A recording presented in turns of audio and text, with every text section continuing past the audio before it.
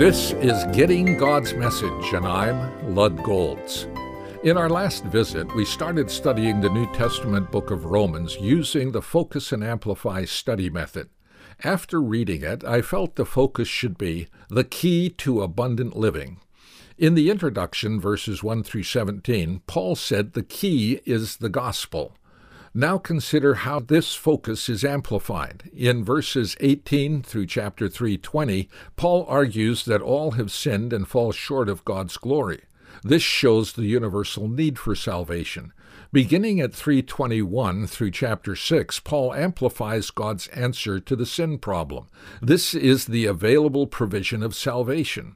In chapters 7 and 8, he amplifies what is known as sanctification, how the Holy Spirit makes this possible.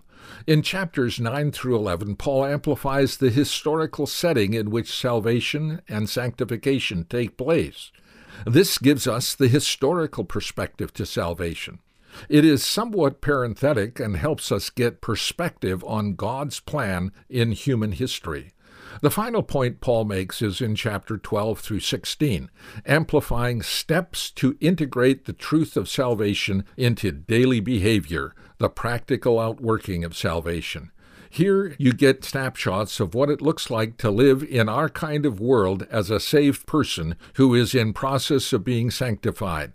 Once the focus of the book is amplified in these 5 main points, Paul concludes the book. You might come up with different main points. That's fine, as long as they cover the material found in the book of Romans.